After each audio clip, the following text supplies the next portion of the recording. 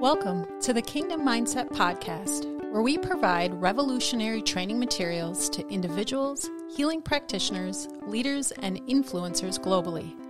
Your kingdom destiny awaits, and it all begins with a mindset. Well, hello and welcome to the Kingdom Mindset Podcast. My name is Dr. Jessica Rothmeyer, and as promised, today we are going to jump into studying the nature and culture of God's kingdom through the teachings of Jesus' Sermon on the Mount. When Jesus taught to these people on the Mount, it was a mixture of Jews, Gentiles, Pharisees, experts in the law, and those who had never heard of God. So despite their socioeconomic status or their educational background, everyone was amazed at what Jesus was teaching and how it seemed to be countercultural to how they were living their lives. And as I've taught kingdom and biblical principles to my clients, it's funny how often we can convince ourselves that our lives today are so different than they might have been in those biblical times, but many of the things people struggled with then are the same things we struggle with today. And it's because we as human beings tend to operate outside of godly perspective, which leads us all down very similar paths of despair, discouragement, and overall discontentment in this world. Jesus' goal in teaching from the Mount was to establish God's kingdom here on the earth, which meant it would be turning the world on its head, causing people to question their current way of thinking, feeling, and behaving. It is one of the reasons we, as believers, must stay dedicated to studying our Bible. It's so that we can renew our minds with these truths on a daily basis. For our minds and our carnal bodies will so often return to the ways of the world. And let's face it, that never ends well. Something God revealed to me many years ago was that if I wanted to help bring healing and transformation to the lives of others, I must be a conduit of His Word and help to translate and explain the deeper and perhaps easily understood concepts of the Bible. I taught my clients about a wide variety of life topics, everything from parenting to finances to weight loss, but probably the most common topic was anxiety and the fear of not knowing. These often led to debilitating symptoms in people's lives. Although fear and worry have been plaguing humanity for all of time, it seems as though the intensity of this demonic attack has increased, even more so in the last few years. In the latter years of my counseling career, anxiety disorders became my specialty. And it wasn't because I went to more training seminars on the topic or because I read more books on that subject. Rather, it was simply birthed from my day in and day out experience with hundreds and hundreds of clients over 2 decades. The commonality and the severity of how so many people suffered from anxiety began to reveal some very common patterns in human thinking. I could easily observe how difficult it could be for my clients to retrain their minds to think in godly ways that would lead them to experience healing and freedom that lasts. And so, my journey began in translating the Word of God, making it practical and easy to apply to one's life. When God began to prepare me to transition from a private practice of individual and couples counseling to do more teaching and writing, the Holy Spirit laid out a blueprint of how to explain the urgency and yet simplicity to renewing the mind, and just how crucial that is in order to have victory over spiritual warfare and enabling people to be effective in their kingdom purpose here on the earth. And so, even though I had been teaching these concepts for years, God was able to organize them in a way that was not complicated and brought immediate revelation and healing to people. And in the area of anxiety, which is basically an evil spirit that has now been diagnosed by the world as a mental disorder, the Holy Spirit began to shine a light on a few verses that would eventually define the future of my current ministry, Kingdom Mindset. So that's what I'd like to discuss with you today, starting in Matthew chapter 6, verse 25. For this reason, I say to you, do not be worried about your life as to what you will eat or what you will drink, nor for your body as to what you will put on. Is life not more than food, and the body more than clothing? If we try to simply unpack this, we can see that it is both in instinctual and in frivolous ways that we might worry about what we eat, drink, or wear. In third world countries, these are very basic needs, ones that often go unmet and can cause great stress and even life-threatening situations at times. On the opposite end of the spectrum, here in America, most of us live with great abundance. We might worry about food, but it's wondering if it's organic or gluten-free, or perhaps what will we make for dinner tonight? Or maybe it's what we choose to eat and if it will cause us to gain weight. Many people wonder if they will get to enjoy their specialty coffee drink of the day. And what we wear varies from an anxiety of being judged by others to comparing it to what we might see other people wearing, to having a compulsion to go shopping so as to have something new. Today's fashion and clothing usually leads to being overly obsessed with one's weight and how you would look in that clothing, comparing it to the filtered perfection that we see in every platform of media today. No matter where you fall on that spectrum, you can see how the enemy really uses things like food, drink, and clothing to cause such distress in the lives of God's people. Think about the advertisements you see every day, from social media to billboards along the side of the road to commercials on various streaming platforms. How many of those commercials have to do with food, drink, or clothing? The majority of them? This is the type of unconscious programming that happens, delivered to us by a self-promoting and greedy world, hoping to prosper and gain by convincing the everyday person to not be content and just have more and more, seeking their true joy in these worldly things. And as humankind seeks to soothe their souls with more of everything, it seems they never really find that type of peace that lasts. Will we ever come to the realization of what is actually causing our stress and anxiety? That the very thing we hope will bring us some harmony or fulfillment is the thief that steals our joy? Jesus goes on to teach in the following verse, "Look at the birds of the sky. They do not sow, nor reap, nor gather crops into a barn, and yet your heavenly Father feeds them. Are you not much more important than they?" What an incredible biblical concept this is, which essentially comes down to your own desire to know the Creator, your Heavenly Father, and understand and accept the love He has for you. It's why I started this teaching series with last week's episode of Knowing the Father Intimately, because without this knowledge, without an ongoing relationship with Him, living in a kingdom culture and understanding all that is being explained in these verses will be impossible.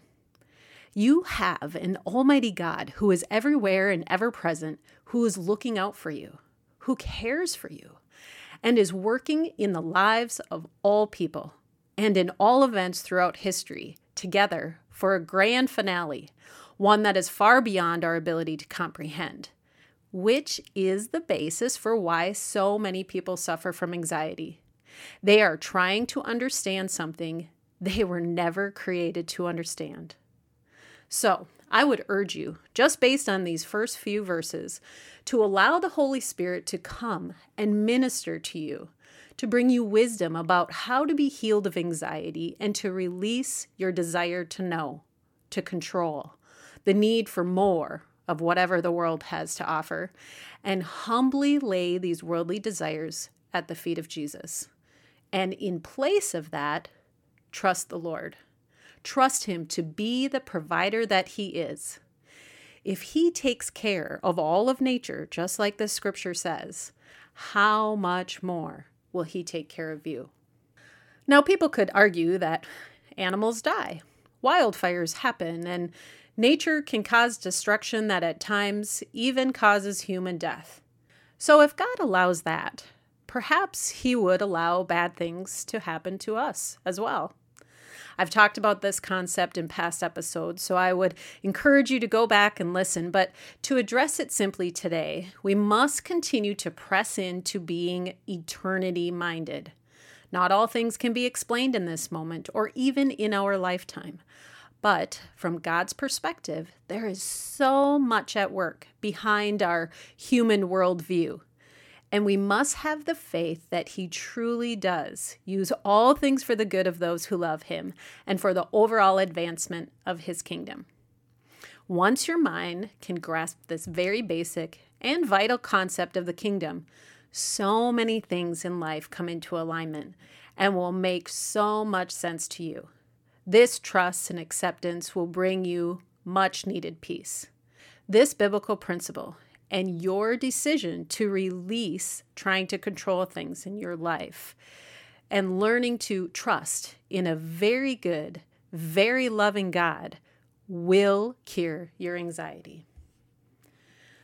Now, you will have to apply this wisdom over and over because the temptations of this world and the enemy who attacks us in our mind will try to cause you to be fearful and worry again. There's a reason that the Bible tells us to not be afraid, to do not have fear, 365 times. It is not because God expects us to never have fear. Rather, it is His loving reassurance that we can trust Him and a reminder that we do not have to fear. And so, with this in mind, Jesus goes on to say, "And which of you, by your worrying, can add a single day to his lifespan?" So isn't it silly to worry about the things that are beyond your control and beyond what you could possibly prevent or change? Especially when it comes to other people, such as your loved ones. Although rationally, we might be able to admit that this type of thinking is healthy and true, it can be difficult to stop our minds from this natural progression of fear and worry. But as you become more and more talented at renewing your mind through God's Word, you will become a very skilled warrior of the mind, being able to quickly kick out lies and replace them with God's truth. In fact, not only does worrying not add to your life, but it takes away. There are many scientific and medical studies that show nothing shortens a person's life more than stress and worry. It causes a whole host of mental, emotional, and physical diseases. Fear, worry, and a lack of control put a great deal of stress on the brain and on the physical body. And again, from a rational perspective, what do these anxious thoughts and feelings achieve? My encouragement to you today is this. There is hope for you to overcome these anxieties. Do not believe the world when it says this is simply how you're wired, or that it runs in your family, or you will struggle with these symptoms for the rest of your life. That is a lie. I have helped many people find freedom and peace who were persecuted for decades by a spirit of anxiety. It is explained in these verses that when we come to view our lives from a kingdom perspective, that is the cure. Not a Band-Aid, not a temporary relief, but the cure for anxiety. So back to our verses. Jesus goes on to say, "And why are you worried about clothing? Notice how the lilies of the field grow. They do not labor, nor do they spin thread for cloth. Yet I say to you that not even Solomon, in all of his glory, clothed himself like one of these. But if God so clothes the grass of the field, which is alive today and tomorrow is thrown into the furnace, will He not much more clothe you, you of little faith? Do not worry then, saying, 'What are we to eat? What are we to drink? What are we to wear for clothing?' For the Gentiles eagerly seek all these things. For your heavenly Father knows that you need all these things." So in these verses, Jesus is really saying that we can be duped by the world to have stress and to deal with these things on a daily basis in our mind and in our emotions. Things that are real. We do have to eat and drink, and we should probably wear something on our bodies as we walk around in this life. But these things are temporary and fleeting. They do not last, and despite what the world tries to convince us of, they do not bring joy or fulfillment. At least, not the type that will cause healing and freedom. Not like trusting the Lord to clothe us, to feed us, and to give us the only drink that of his living water, which will sustain us for all eternity. Now, these words of wisdom certainly apply to more than just food, drink, and clothing. What are some other everyday fears and worries? Well, what about the lives of your children? How about the safety of your spouse as they drive to work or encounter temptations of every kind out in this dark world? How about your finances or overall health? What about the security of your family in the future? What are some of the things that cause you to worry? How much healthier, how much happier would our society be if we could approach life in our minds and in our emotions as these verses instruct? What if we could truly see the Lord as our provider, physically, mentally, and emotionally? I think it's so beautiful that Jesus refers specifically to Solomon, because this man had more wisdom and more money than any person who had ever lived. He could have bought the most beautiful clothing in the world, and yet Jesus says, so much more than that does the Lord have for you in how he wants to clothe you. You might be thinking, now, what could that possibly be referring to? If we think in spiritual terms, it could be how we appear to ourselves and to the world. Through a worldly lens, we look at people's clothing and how they style their hair, or perhaps how straight their teeth are, as we judge a person's appearance. But these observations are all through a broken and earthbound lens. And if we're truly honest, I think most people, believers in Jesus or not, would admit they are quite meaningless, and usually only lead us to either jealousy or self-hatred. But with a little emotional and spiritual maturity, people usually come to the point in their lives where they would acknowledge the things that are most attractive about people are their attitudes and how they treat others. The most beautiful person in the world becomes ugly if you see their true nature, and how selfish they can be, or how they might treat others with less regard or respect than what they would demand for themselves. And yet, a person who may not have the nice clothing or may not be able to afford to color their hair or whiten their teeth, this person appears extremely beautiful and has incredible magnetism, drawing people to them because of the love they show to others. We can all quite literally be a light to the rest of the world, exuding God's glory here on the earth. This is how God wants to clothe you, and how much more life-giving and fulfilling this type of adornment can be, because this type of clothing can only come through grace and the spiritual gifting God supernaturally plants within each of us. It's not something to strive for, to worry about, or to fear. An incredible amount of confidence and peace comes along with trusting the Lord your God, and that he will clothe you in the exact ways you need and in the ways that will most perfectly bless others. Jesus says the Gentiles eagerly seek all these things of the world. But your heavenly Father knows that you need all these things. What he's really trying to say is that the Lord understands human beings, that we will be caught up in our daily worries.